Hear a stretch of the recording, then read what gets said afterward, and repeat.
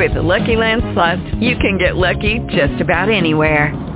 This is your captain speaking. We've got clear runway and the weather's fine, but we're just going to circle up here a while and get lucky. No, nothing like that. It's just these cash prizes add up quick. So I suggest you sit back, keep your tray table upright, and start getting lucky. Play for free at LuckyLandSlots.com. Are you feeling lucky? No purchase necessary. Void where prohibited by law. 18 plus terms and conditions apply. See website for details.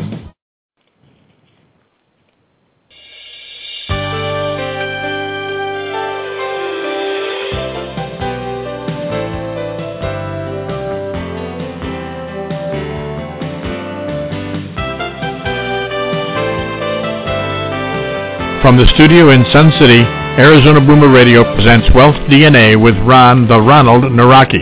Wealth DNA gives you insights and methods for increasing your net worth.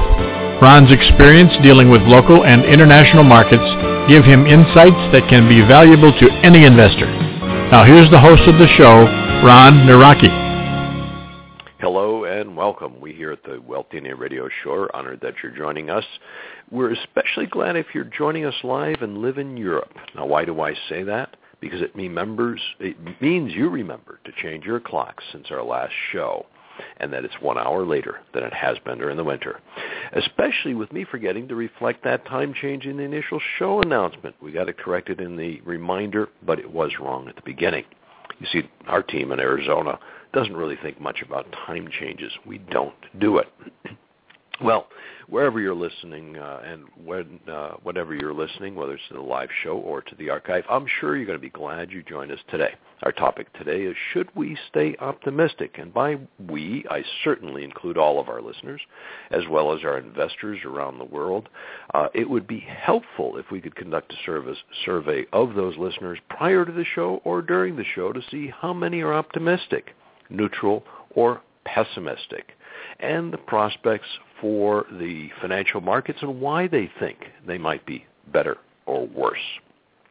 Secondly, it would be great to know the reasoning behind that view. You see, even optimists have reasons to worry, or at least reasons for caution, and likewise pessimists see silver linings to those clouds. I've got some favorite examples of silver linings, and those reflect the silver linings of recessions. You see, recessions help clear out excess consumption, expansion, leverage, and speculation. They also give wise investors an opportunity to buy more at or near the bottom. The night is certainly the darkest just before dawn. The old saying is that during bear markets, stocks return to their rightful owners, and I certainly hope that during this great recession that ended several years ago, you were able to buy back all the assets that rightfully belong to you.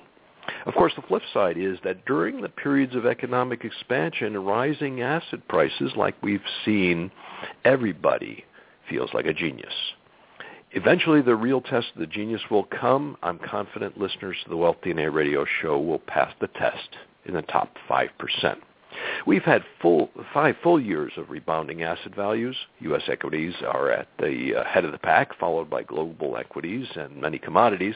The rebound in bond values and precious metals was strong for the first few years and then declined, whereas real estate kept declining for those early years and then began its rebound 2 years ago. Now, wouldn't it be nice to be in all of the right asset classes at the right time?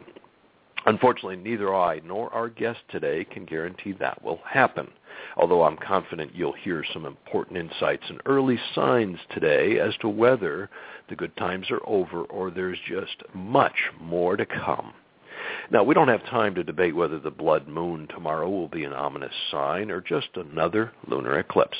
And remember, if we don't provide sufficient guidance with the topics we discuss, I suggest you let me know which topics you'd like us to address in future shows.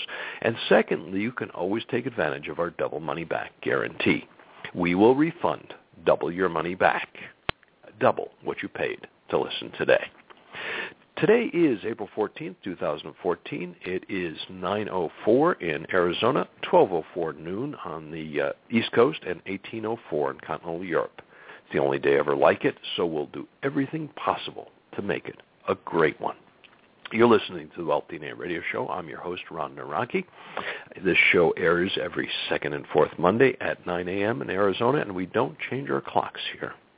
We'd like to thank our sponsor today, BI Solutions Corp., for helping us to put together some great information for you so we can offer that money back guarantee. Now, I certainly hope you can join us each time we air, but if you miss a show, like the earlier one on the 5th anniversary we had recently, which was in our unique multimedia format, you can find that on the archives. Just go to wealthdna.us where we list each of the shows, both upcoming and archive. Now, we welcome your comments and questions during the show. The most convenient is the chat window below the radio player for coming in through the Internet, or call in our producer. He may share your question or comment with us. I might even put you on the air. That call-in number, 917-388-4162, and if you're on the Internet, it is at the top of the screen. Now, how did the U.S. equity markets end last week? The S&P 500 closed at its lowest level in 2 months. The gauge slipped 2.7% for the week, and the biggest loss since 2012. The major U.S. indices are all back in the red year-to-date. Biotechs fell for the 7th week in a row, the worst run since 1998, and now down 21% from recent highs. Now, how are the U.S. equity markets today? Well, they're up strongly, and Asia was mixed. Europe, which is closed, was up, and Brazil is down. No trends there. Incidentally, my comments about last week's market were taken directly from Friday's commentary by our special guest, Sinclair Noe. See, Sinclair has written books on estate planning, let me go through the books. Estate planning, technical analysis, debt and usury, the veterans' benefits, and he's also editor of eatthebankers.com. Gotta love that name. Sinclair is a veteran radio broadcaster. He's been the host of Financial Review since 1991. His daily commentaries, like the one that I took some of that commentary from, on the markets and the economy, are heard in the Phoenix area on Money Radio 1510 and Southern California on Money Radio 1200 and via the Internet at www.moneyradio.com. For some of you not in Phoenix or Southern California, now you know. You can hear his commentaries daily.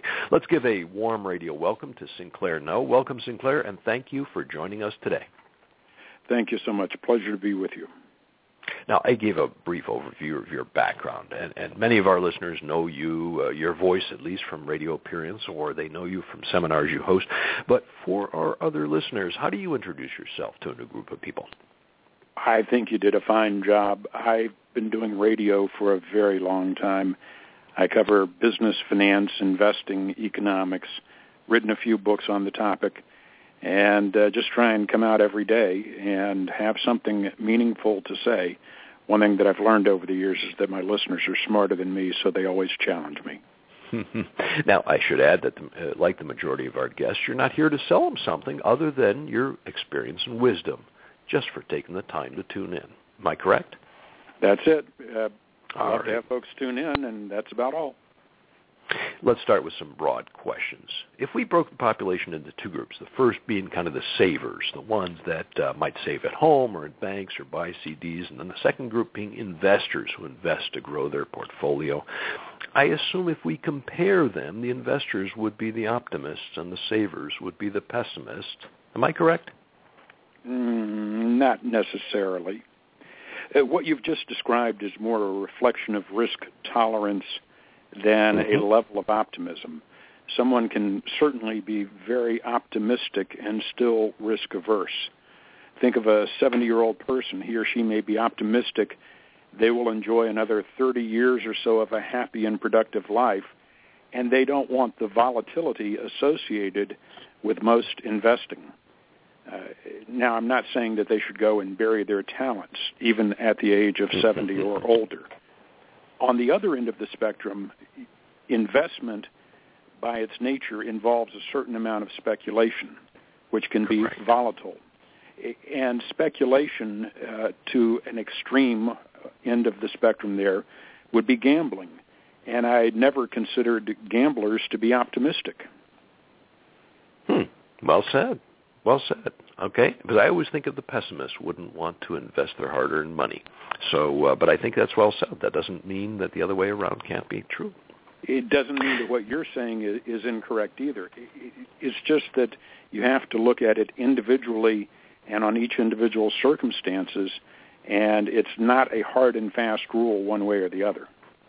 And just like investing, not every investment plan fits every investor. You've got to tailor them. Exactly. All right. If we look around the global village, we mostly hear about, especially from the media, we hear about wars, discontent, famine. Are there still enough opportunities for economic growth and good investment opportunities out there? Oh, absolutely. Enormous opportunities. And especially for innovators and entrepreneurs. Specifically, you can look at a few areas, technology, biotech just recently. Think about the human genome, for example. There are tremendous advances going on there, tremendous advances going on in computing, robotics, and much, much more. We've seen a lot of interest in these areas expressed through valuations in the markets. At times, just recently, we've seen some overvaluations. That pendulum has probably swung a bit far. You think about the recent acquisition of WhatsApp. Some of the biotech stocks probably got a bit overvalued. But I believe that there's tremendous opportunity still, and even bigger opportunity in the area of energy. And a couple of points on that subject. We've recently seen multiple reports from a consensus of scientists about climate change. This means we're going to be seeing massive investment in remediation and defenses against climate change, seawalls, flood control, major water projects and such. Also investments in clean, green, renewable, and sustainable technology. And I believe that we are on the cusp, I know we are on the cusp of some world-changing innovation in energy production. Just as we've seen innovations over history that saw mankind capturing the energy from wood and wind and water and coal and such, and how that fueled different changes in the economy. There exists now technology that captures multiple sources of energy and takes it to the next step by not losing energy in the production process. Essentially, we now have perpetual motion machinery. And I know that sounds impossible, but I've seen some of this innovation, and it exists. And just as the idea of flying to the moon once sounded impossible, this is an idea that is only impossible until it is done, and it has been done.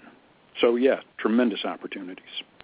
All right, so just because all of the news is gloomy, we might be better off turning off the TVs rather than assuming the world is ending. I don't think the world's ending just yet. Okay, excellent. Now, as a matter of fact, some of your comments reminded me, you recently interviewed Alexander Green. He's the author of An Embarrassment of Riches. Now, when I first heard that title, I was thinking, oh, boy, here he is going to tell us about the evil of corporations that don't pay their people enough, or the evil of investors who take risks to increase their wealth. They're the root of all evil. But I was pleasantly surprised by his message. Now, do you recall some of his key insights that impressed you? It's been a while since I talked with him, but I do remember the book, yeah. The human race essentially has never had it so good, despite what we hear pounded into us incessantly by the media. You look in the West today, we work shorter hours. We have more purchasing power. We enjoy goods and services in almost limitless supply. We have more leisure time than ever before. Our day-to-day lives are probably better than that of kings 300, 400 years ago.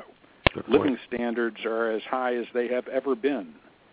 The human lifespan has nearly doubled over the past 100 years. And there are some different ways to look at that, of course, but then you look at literacy and education, even IQs. The IQs have gone up to probably all-time highs. We have technology that I was just talking about, energy, medicine, revolutionizing our lives. So all forms of pollution, perhaps with the exception of the greenhouse gases, are in decline. We don't have cities just overrun with coal, unless you're in China, perhaps, overrun with coal smoke. Access to the arts, never been greater. We can literally touch a button on an iPhone or a smartphone and get the latest opera or comedy. Crime is in a long-term cycle of decline. The risk of death by violence has never been smaller for most of the world. You look right now, and we are not in a world war. That's a good thing, because there have been a lot of world wars that killed so many millions of people. So by almost any measure that you want to look at, we are enjoying an embarrassment of riches. We are wealthy beyond measure. We are all heir to that embarrassment of riches. Yet we keep hearing from the media coverage about all the bad things. And so Green had a great analogy. It was the average citizen is like a lottery winner whose ticket is lost in some upstairs drawer. Pull it out sometime. Well, cash in that ticket. Exactly. No, good memory. No, I was just very, very impressed with his optimism, the voice, and all of that kind of stuff. As a matter of fact, I think the market's going to go way up today after your beginning to this show. So I think I'm already getting more optimistic. But before we dig in too deep, let's get some information to our listeners about how they find out more about your commentaries, what shows you'll be hosting or co-hosting. What are the best places that they can find that information? moneyradio.com. We have live streaming and archived audio there. My show airs at 4 p.m. Monday through Friday, Mountain Time, Arizona time, which is the same as Pacific now. And then I write a daily blog, eatthebankers.com. Okay, and that's the one that I cited earlier, and I'm going to keep referring to through the show, I think, eatthebankers.com. Love that name. Let's turn to the equity markets next. A typical bull market lasts 5 years or less. Last month we celebrated 5 years, and just 2 weeks ago we saw the 52nd and 53rd new highs on the S&P 500. Are we nearing the end, or will this bull rage on for years to come? Boy, I wish I knew that one.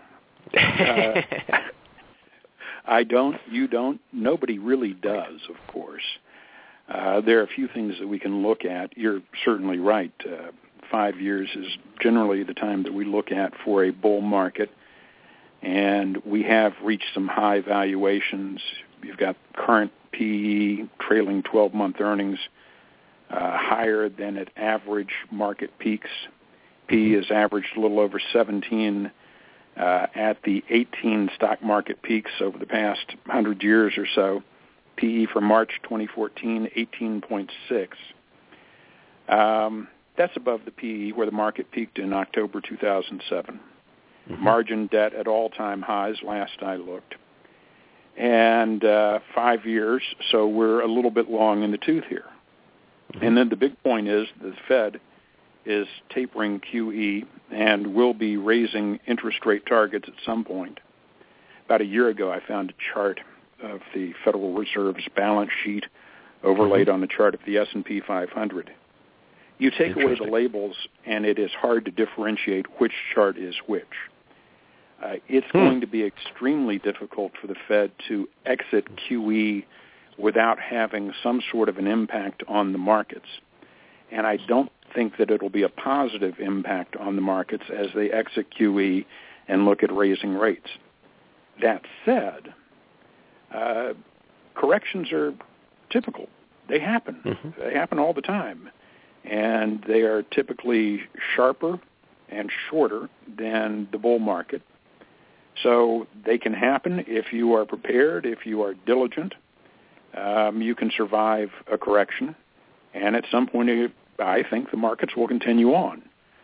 Probably end up 20 years from now quite a bit higher. But, yeah, we're a little long in the tooth right now. I just don't know when it's going to happen. It could be tomorrow. It could be 2 weeks from now. It could be 2 years from now. But at some point it'll happen. Mm-hmm. Well said. Now, one of the things that often triggers one of those bear markets or major corrections is a recession. And one of the fairly accurate predictors is what you call the yield curve. That's what word I was looking for. It tends to go flat or even go to an inversion prior to a recession, and we're nowhere close to that. I mean, obviously interest rates are very low, but we don't see any indication that the shape is out of whack. So that would seem positive. Yeah, and it's reasonably normal yield curve. You're looking at three types of yield curves: normal, inverted, flat. A normal yield curve is one in which longer maturity bonds have a higher yield compared to shorter-term bonds, and that's just due to the risk associated with time. An inverted yield curve is one in which the shorter-term yields are higher than the longer-term yields. That, as you say, is typically an indicator of an upcoming recession. And a flat yield curve is where you have the shorter and longer-term yields very close to each other. Also, generally a predictor of economic transition. The slope of the yield curve, also fairly important. The greater the slope, the greater the gap between the short and the long-term rates. And around the end of March, the yield curve was flattening a little bit. The spread between the 30-year long bond and the 5-year note was about 1.8%, smallest since October 2009. Now, October 2009 may not be the best 5-year starting point. Anyway, there's an economic model from Michigan and Estrella. Based on February's data, the model gauged the probability of a recession in the next 12 months at just about 1.3%. So probably not a problem for the broader market, but it might still be challenging for the financial sector. And when you see challenges for the financial sector is so important in the equities market right now, as far as profits are concerned, that might be enough to cause a bit of a pullback and a bit of a concern. But for the broader market and for the actual idea of a recession, I'm not terribly concerned right now. But, of course, you can always get something coming in from left field. Exactly. Let me remind our listeners you're tuned to the Wealth DNA radio show. I'm your host, Ron Nawrocki, and I look forward to you joining us every second and fourth Monday. Now, if you missed some of the prior shows, if you want to re-listen, we maintain an archive on www.wealthdna.us. If you'd like to get an email reminder of the shows, just send an email to me, ron@wealthdna.us. We'll keep you posted about future shows and events. And reminder, during the radio show, we welcome you to go ahead and send us a chat. Bottom of the screen is the best way. You could call in 917-388-4162. Our topic today is Should We Stay Optimistic, which we're discussing with Sinclair Noe, an author, veteran radio broadcaster, most notably on Money Radio, and he is the host of Financial Review for more than 20 years. I think he was 2 years old when he started, and editor of EatTheBankers.com. I was a little more than 2 years old, right? But it is more than 20 years, so that puts you into your 30s, I guess. Now, I was about 9. Okay, there we go. Sinclair, one of the fairly safe strategies when we have such a big bull market as we've had for the last 5 years is to take some of the profits where the gains were the largest, like the U.S. equity market, and reallocate some of that money into areas that have underperformed.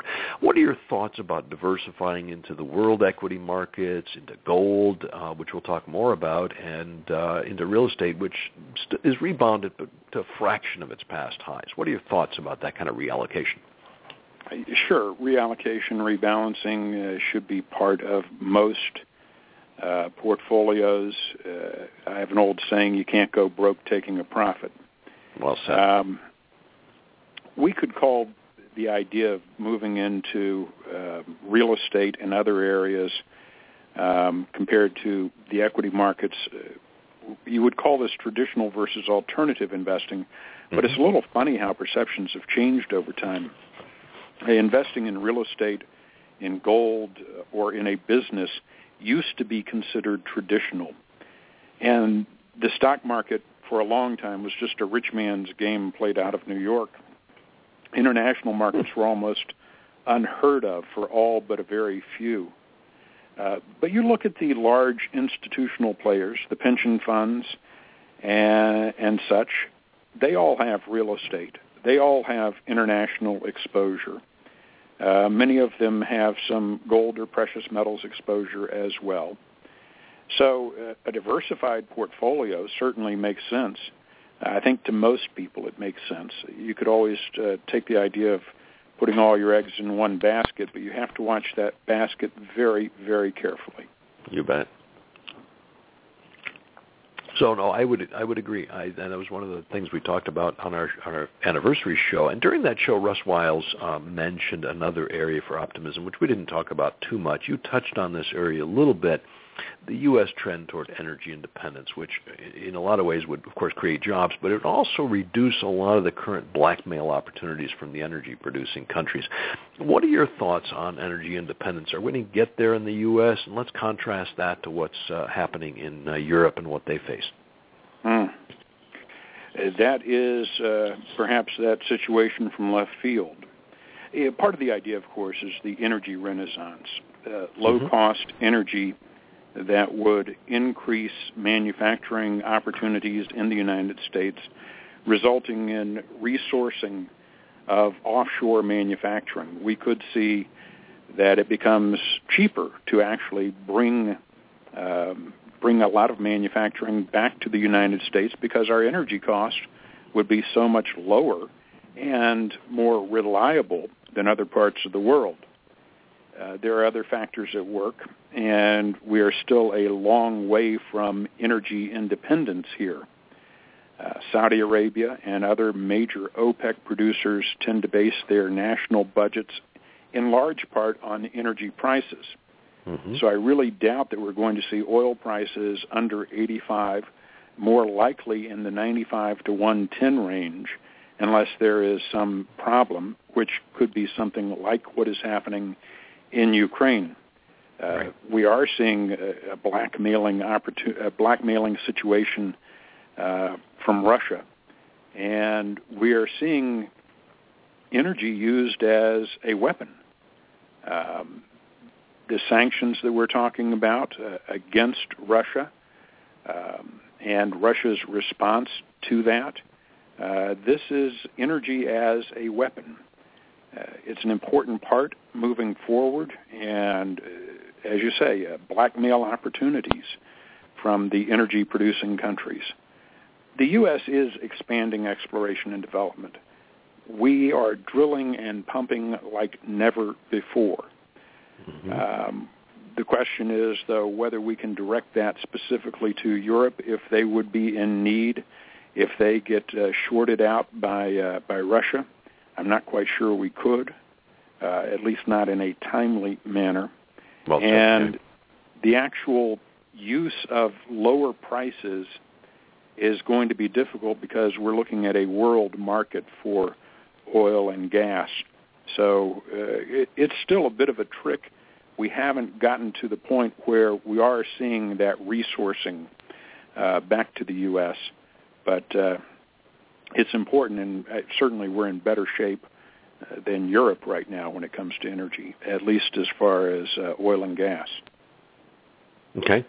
Let me take a topic that I've kind of seen pop up a little bit, not widely talked about. What happens, and by the way, I'm going to use this term fairly in a derogatory sense, and yet I think I am an environmentalist. I've cared about the environment and have been doing a lot of the right things. But what happens if the tree huggers prevail and get fracking outlawed in the U.S.? If they prevail and get fracking outlawed, then we will shift to other forms of energy. Energy is not just a financial weapon, it is a financial opportunity. And we're facing, I think, some serious climate change. Fracking is not the cleanest method of acquiring energy. There are much cleaner methods of acquiring energy. The question is, will we treat this as the pressing issue that it probably will turn out to be over the next several years? At one point, we made an all-out push to get a man on the moon. World War II, we mobilized the country.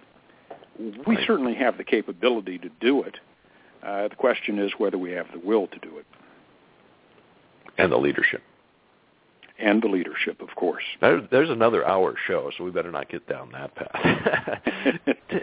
Today in the U.S. and, of course, parts of the Middle East, they're awash with natural gas. I'm going to touch on this Russian situation a little further. And in many cases, they're actually burning off that natural gas at the wells due to the low price and more importantly, due to the lack of pipelines. But other parts of the world pay 4 times as much, and, of course, they're captive to suppliers that aren't always friendly, like Russia. It would seem that a major expansion of liquefied natural gas, or LNG as we affectionately call it, would allow that to be transported across the oceans and basically open up, huge economic expansion and, again, be one of those ways to reduce some of that blackmail. What are your thoughts on LNG? Oh, you're certainly right.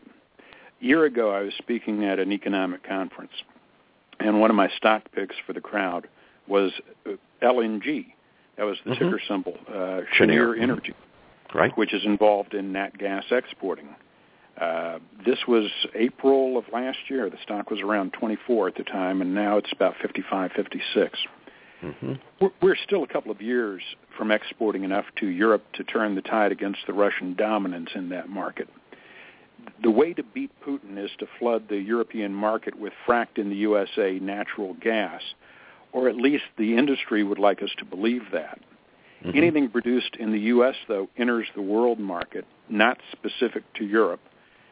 The gas industry has been arguing to Europe that the answer is to open up their nat gas fields to fracking as a way to ease their debt burdens. Why waste a good emergency? The industry has been using the crisis in Ukraine to expand its global market under this banner of energy security.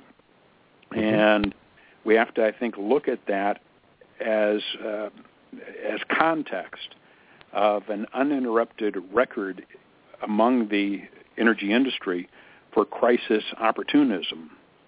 A single LNG terminal can carry about a $7 billion price tag. Plus, you have to have massive supporting infrastructure before it ever gets to the terminal. By the time these massive industrial products are up and running, Germany and Russia may well be fast friends. We don't know. But by then, few will remember that the crisis in Crimea was the excuse seized upon by the gas industry to make its long-standing export dreams come true, regardless of the consequences to the communities getting fracked or whether the planet's getting cooked. Right. If we talk about energy security, we really have to keep it in perspective of global warming.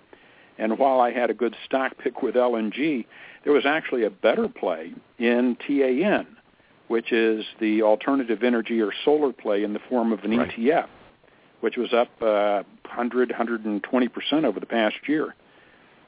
This is the future, not oil or nat gas. The future is green energy, and I sincerely believe that anything else is really more of a misdirection than anything else. Well said, and very, very helpful, because I've been researching this. I fortunately did have a couple good picks for the last few years in the LNG arena, and they've done very well. But your points are a good one. It is a very expensive technology, both the import and the export terminals, the export being the most expensive. And secondly, fracking in Europe. I haven't kind of reached my desk yet as an idea, but you're right. There's got to be an opportunity for that, and that'd be a lot faster, if not environmentally friendly, agreed. But when times are tough, you got to do something, and that might be the faster and better. So well said. Appreciate that. A lot of push for fracking in Ukraine right now, also in Greece. Greece is being pressured into it as a way to get out from underneath their debt problems. So far, they haven't gone that route, though. That may give me a good excuse to get over there this summer. Now, I really like the name of your blog, as I mentioned, Eat the Bankers. So let's talk a little bit about the Fed and the banksters, as I affectionately call them on this show. Starting with TARP back in 2008, trillions of dollars have been printed, created out of thin air. If all of that money circulated in the economy and the velocity of money stayed normal, we should see GDP growth of maybe even 5, 6, or 7%, and inflation in the double digits. But we don't. How do you explain what went wrong as to why that scenario didn't happen despite all the trillions of dollars printed? Yeah, the Federal Reserve is probably trying to figure out a little bit of that as well. But I think it starts with TARP. Remember what it stands for, Troubled Asset Relief Protection. Mm-hmm. In short, this allowed the Treasury to purchase illiquid, difficult-to-value assets from banks and other financial institutions, toxic assets.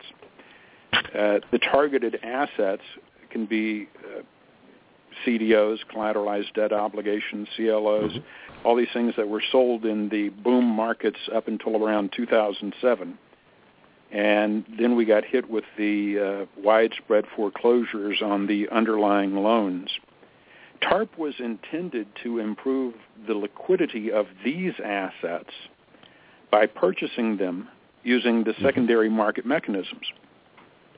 Now, that would allow the participating institutions to stabilize their balance sheets and avoid further losses. So the real idea behind this was to shore up the banks, not necessarily to shore up the broader economy. There were a whole lot of troubled assets.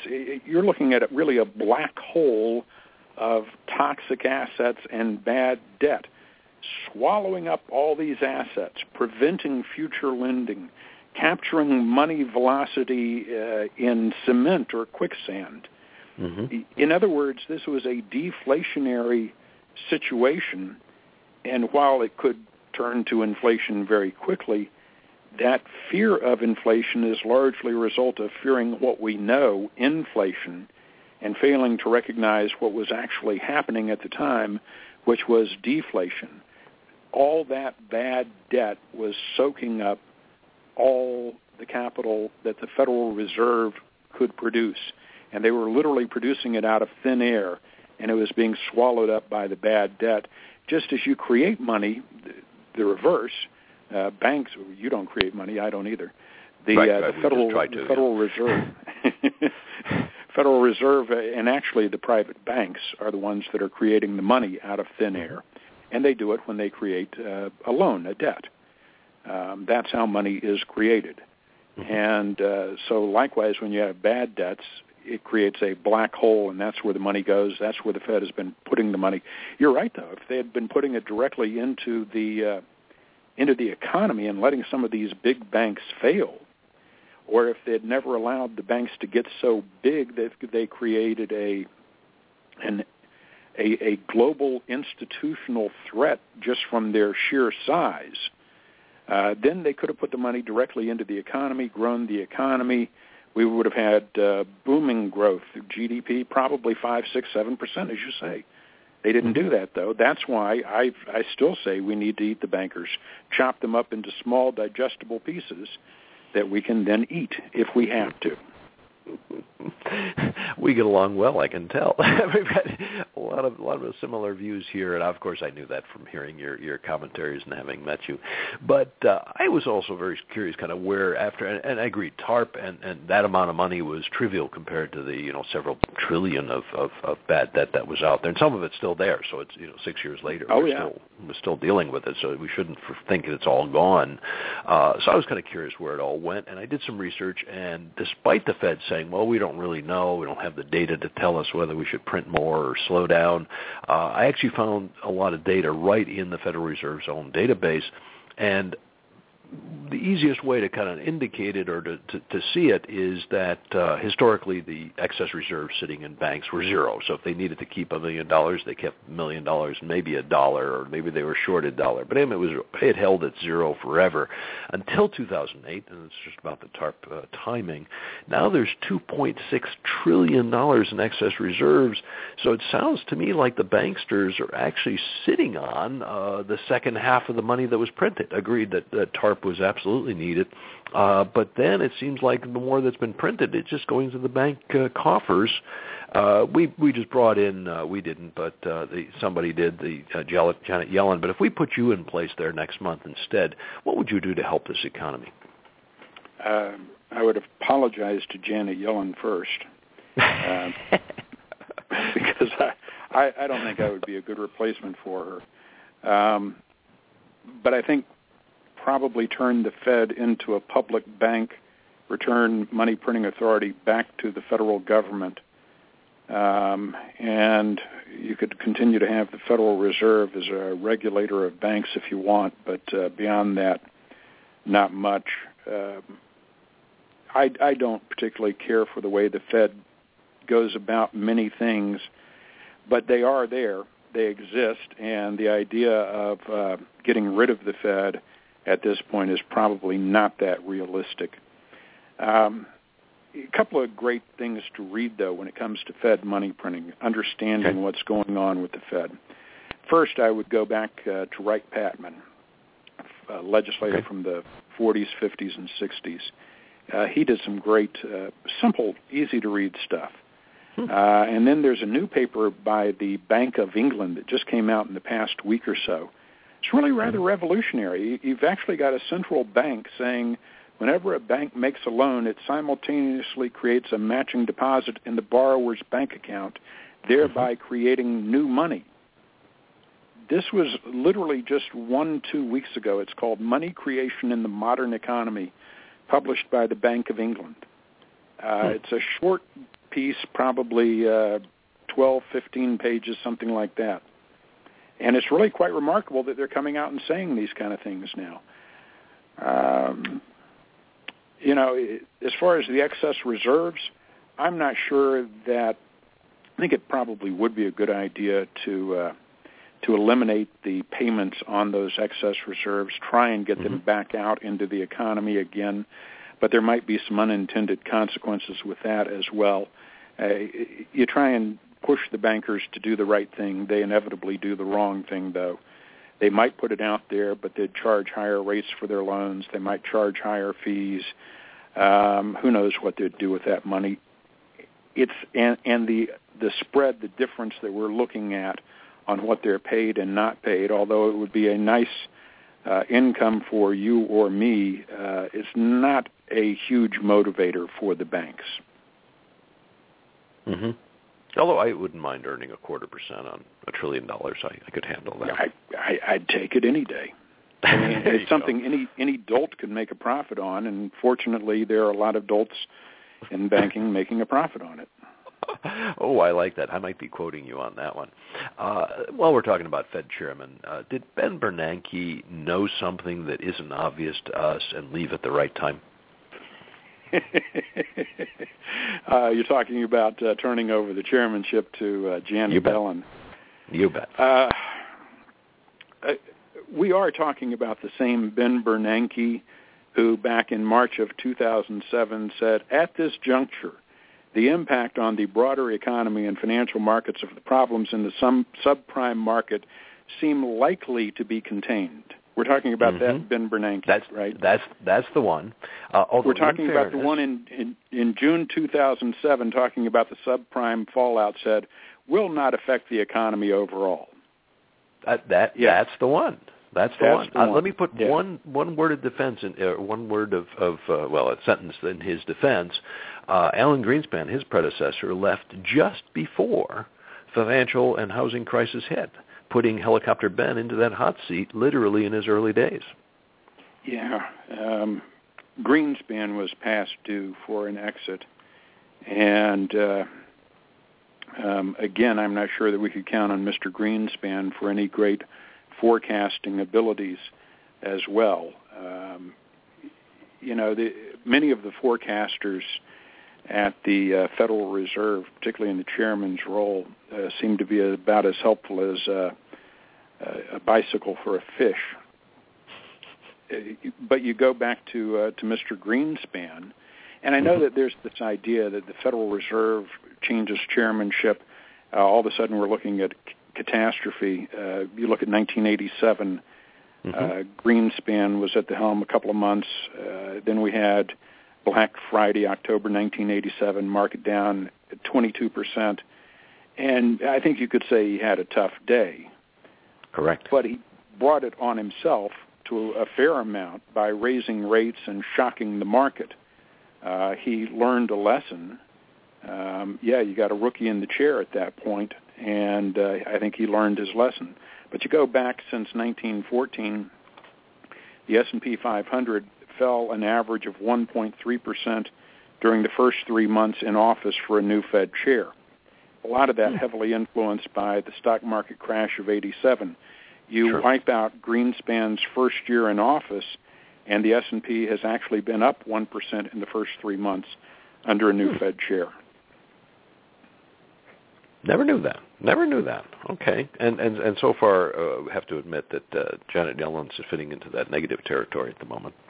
So far, yeah. So far, exactly right.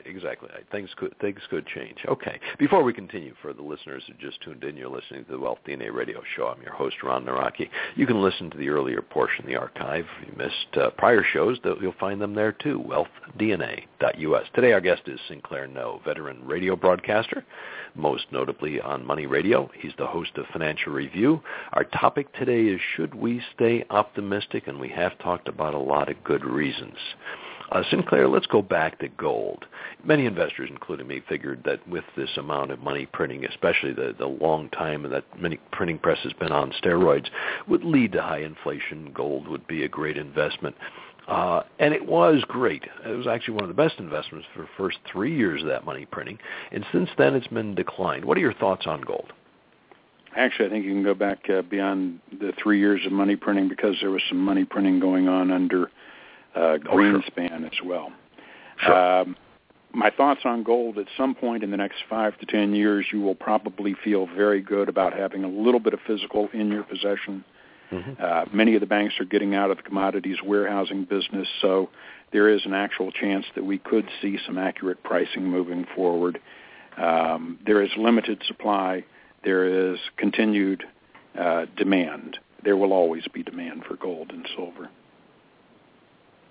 Okay. Patience. Sure. Patience is what it is. So it's just one of those cycles as usual. I generally feel the U.S. government's done a good job of maintaining the free markets, at least historically. But somehow I think gold prices and, of course, interest rates are manipulated. Any thoughts on that? Oh, they are. Absolutely they are. And we're seeing more and more evidence of that. As the financial sector has grown, we have increasingly seen that all of the markets are rigged, whether it's the high-frequency traders skimming at the NYSE and the NASDAQ, LIBOR rate rigging, the ISDA fix rigging, Forex rigging, the gold, the London fix rigged, on and on and on. They are all rigged. All the markets are rigged. Once you understand that, you will probably do a little bit better in the markets. They're all rigged. Okay. All right. Because I was seeing evidence as well, and I thought maybe I was the only one in overreading it. So very, very helpful. Now, I don't know about you. I remember back. Let me just take you back a ways. Back to the late 80s, early 90s. There was talk back then of a plunge protection team. Remember? Right. Sure. Because of the 10% drop, all of those things. Sure.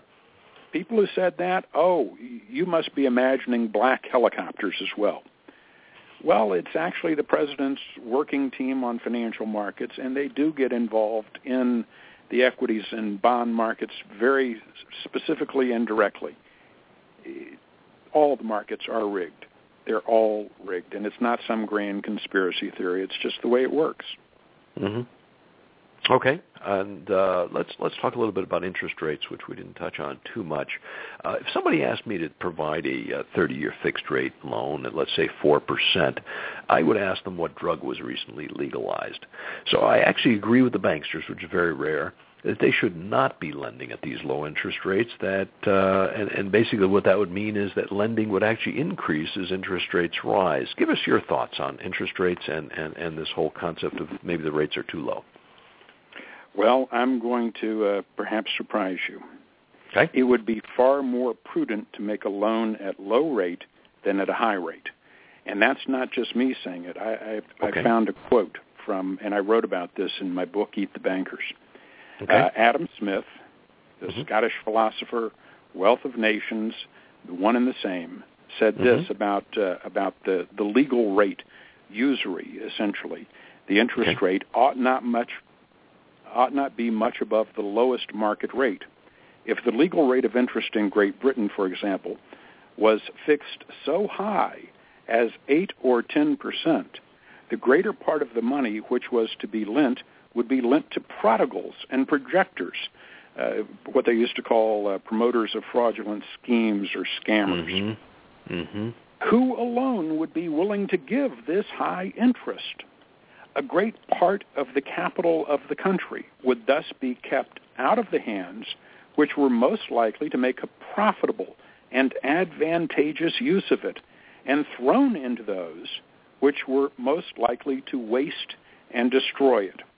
When the legal rate of interest, on the contrary, is fixed but a very little above the lowest market rate, sober people are universally preferred as borrowers to prodigals and projectors.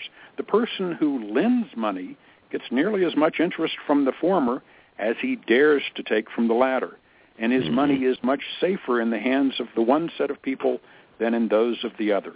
A great part of the capital of the country is thus thrown into the hands in which it is most likely to be employed with advantage. Quite simply, when foreclosures started to hit, they started to hit on the highest interest rates that we saw. The subprime, that was the first area that was hit. That was where we saw the biggest damage, the greatest damage. Adam Smith, I think, was right. So, yes, you would want to see loans made at 4%. Absolutely you would. Much more so than the high, usurious, and subprime loans. You think about it, and it's the riskiest loans that carry the highest rates. If you want to take the risk, go ahead. If you want a nice, safe bet, you take a lower rate. Okay, no, fair. That is definitely a fair point. The riskier the investment, and I'm not the smoking more likely anything, they'll take the money. Yeah, exactly. That's right. You haven't been to Colorado recently, have you? No, I haven't been to Colorado. Okay. Well, we started out talking about some of the things espoused by the media, a lot of the negative news. Let me mention one more. And again, on interest rates, one of the comments they make is things like housing demand stayed strong even though interest rates increased, as if there were kind of a firm law of economics that says demand will drop as soon as interest rates go up a little bit.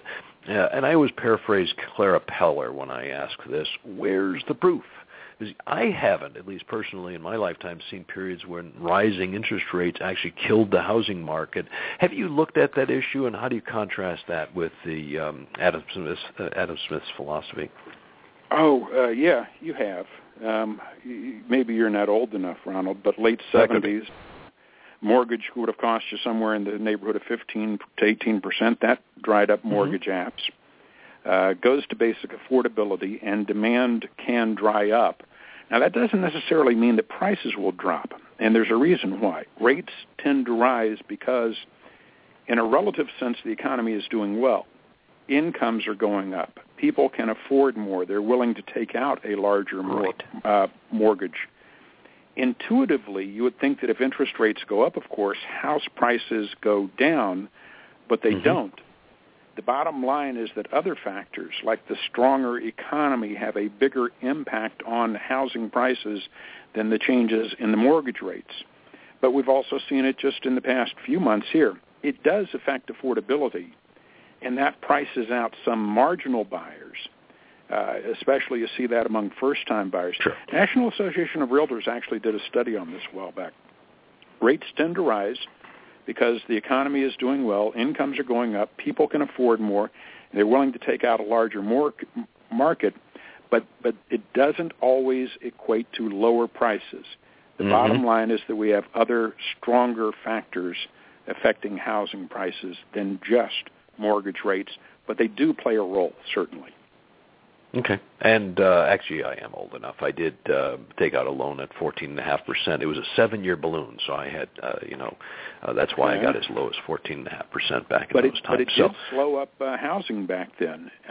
But when you look at housing prices, the jobs market would be a much bigger indicator on housing prices than mortgage rates, generally speaking. Exactly. Okay, and that's really a big piece of what I was getting at is that they make it sound like that one factor is going to change everything. Before we forget, let's remind our listeners how they find out more about your commentaries and the shows you're hosting. What are those 2 websites you'd recommend they would go to? If you'd like to listen then tune in to moneyradio.com. And there you can have live streaming and archived audio. The live streaming is in the 4 o'clock hour Pacific time, Arizona time. The audio stays up for about 3 or 4 days. So if you miss something, you can go back a day or two. If you'd like to read along, the daily blog is eatthebankers.com. Eatthebankers.com. I just post my notes for the day at the site there. And it's free. Now, go ahead. Yeah, I was going to say it's a great site, and I'll mention it later on before I close. But knowing your insightful style, I suspect you have some additional thoughts, whether they're optimistic or pessimistic, to share with us that we didn't get a chance to talk about today. Today being the 14th day of April, so these comments obviously apply to what's going on in the world today. But what other thoughts would you share with us? Well, it is rarely, as we were talking about the mortgage rates and the effect on the housing market, it is rarely one single item that tips the scale, that breaks the camel's back, if you will. Usually it's a combination of things. Generally speaking, I'm very optimistic. I think that there is a very good chance we could see a Dow 50,000 within a few years, not in the next few years, but down the road. I think that the U.S. economy is going to continue to be very strong, and I think we'll continue to be a world leader. Are there some threats? Are there some challenges? Absolutely, and some of them are huge, and we are very poor at predicting black swans. Sometimes we can start to see a variety of events add up and become overwhelming, but it's rare that we see that black swan coming at us from left field. Still, I'm optimistic. I think we will do well. It does require diligence.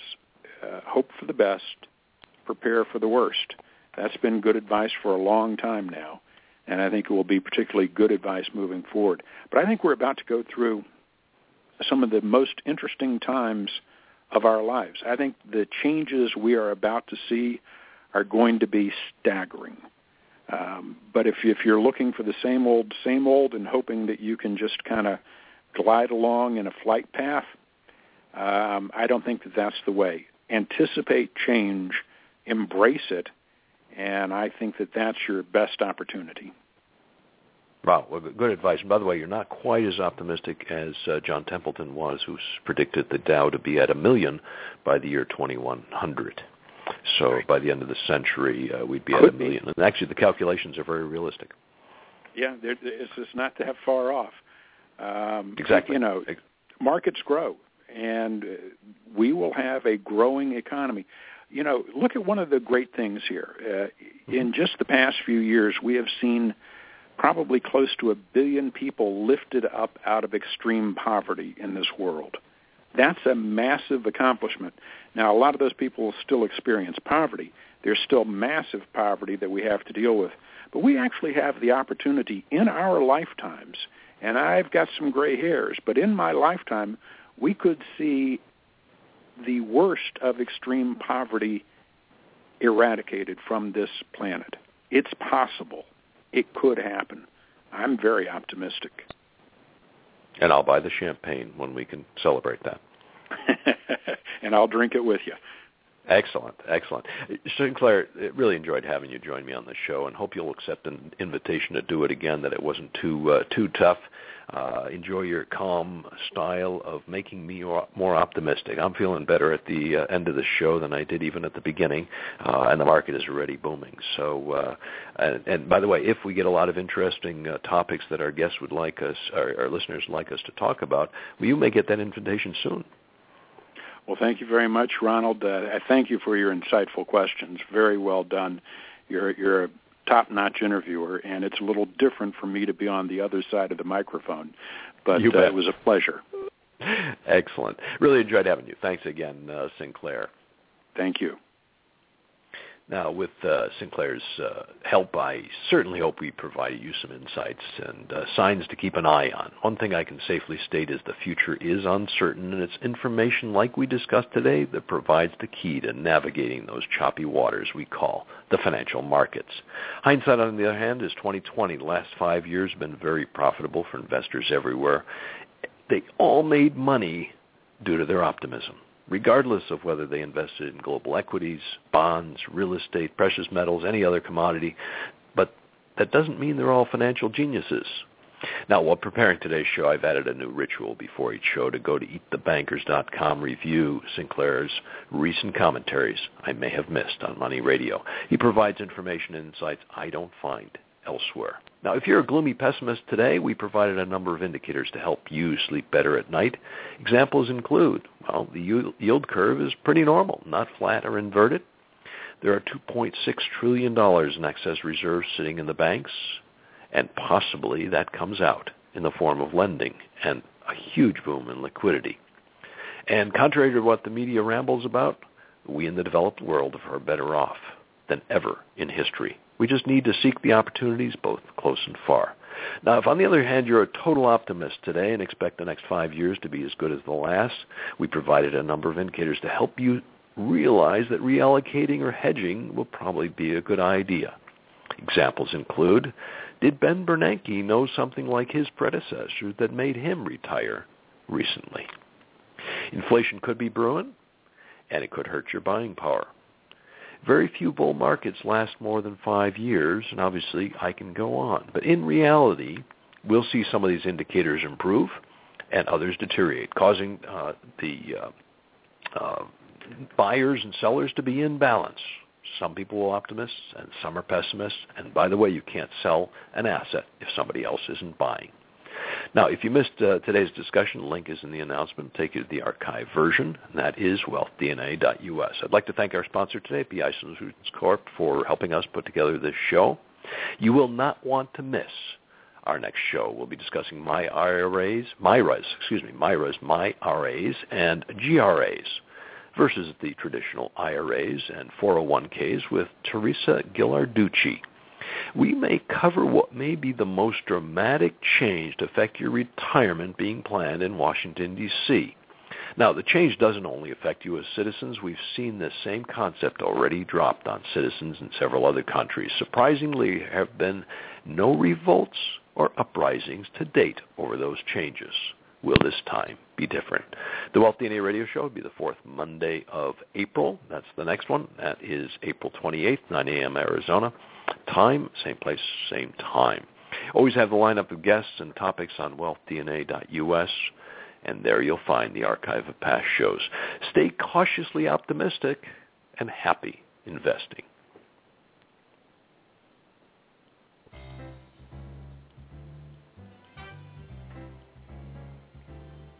You've been listening to Wealth DNA with Ron Nawrocki on Arizona Boomer Radio. Arizona Boomer Radio is produced by the Boomer and the Babe Incorporated and can be heard Monday through Friday. You can sign up for their online magazine at boomerandthebabe.com.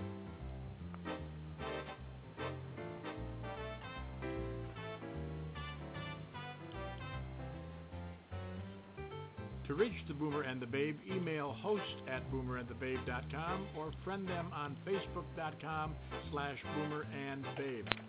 And on Blog Talk, you can friend them at blogtalkradio.com/boomerandbabe. Follow their tweets at twitter.com/boomerandbabe. Be sure to make the second half of your life the best half of your life. And remember, at 50, you're just getting started.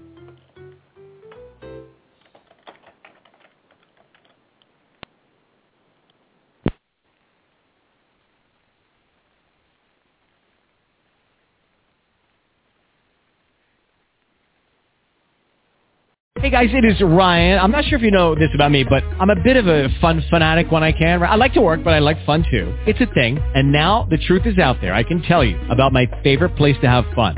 Chumba Casino. They have hundreds of social casino style games to choose from with new games released each week. You can play for free anytime, anywhere. And each day brings a new chance to collect daily bonuses. So join me in the fun. Sign up now at ChumbaCasino.com. No purchase necessary. VGW Group. Void where prohibited by law. See terms and conditions. 18+.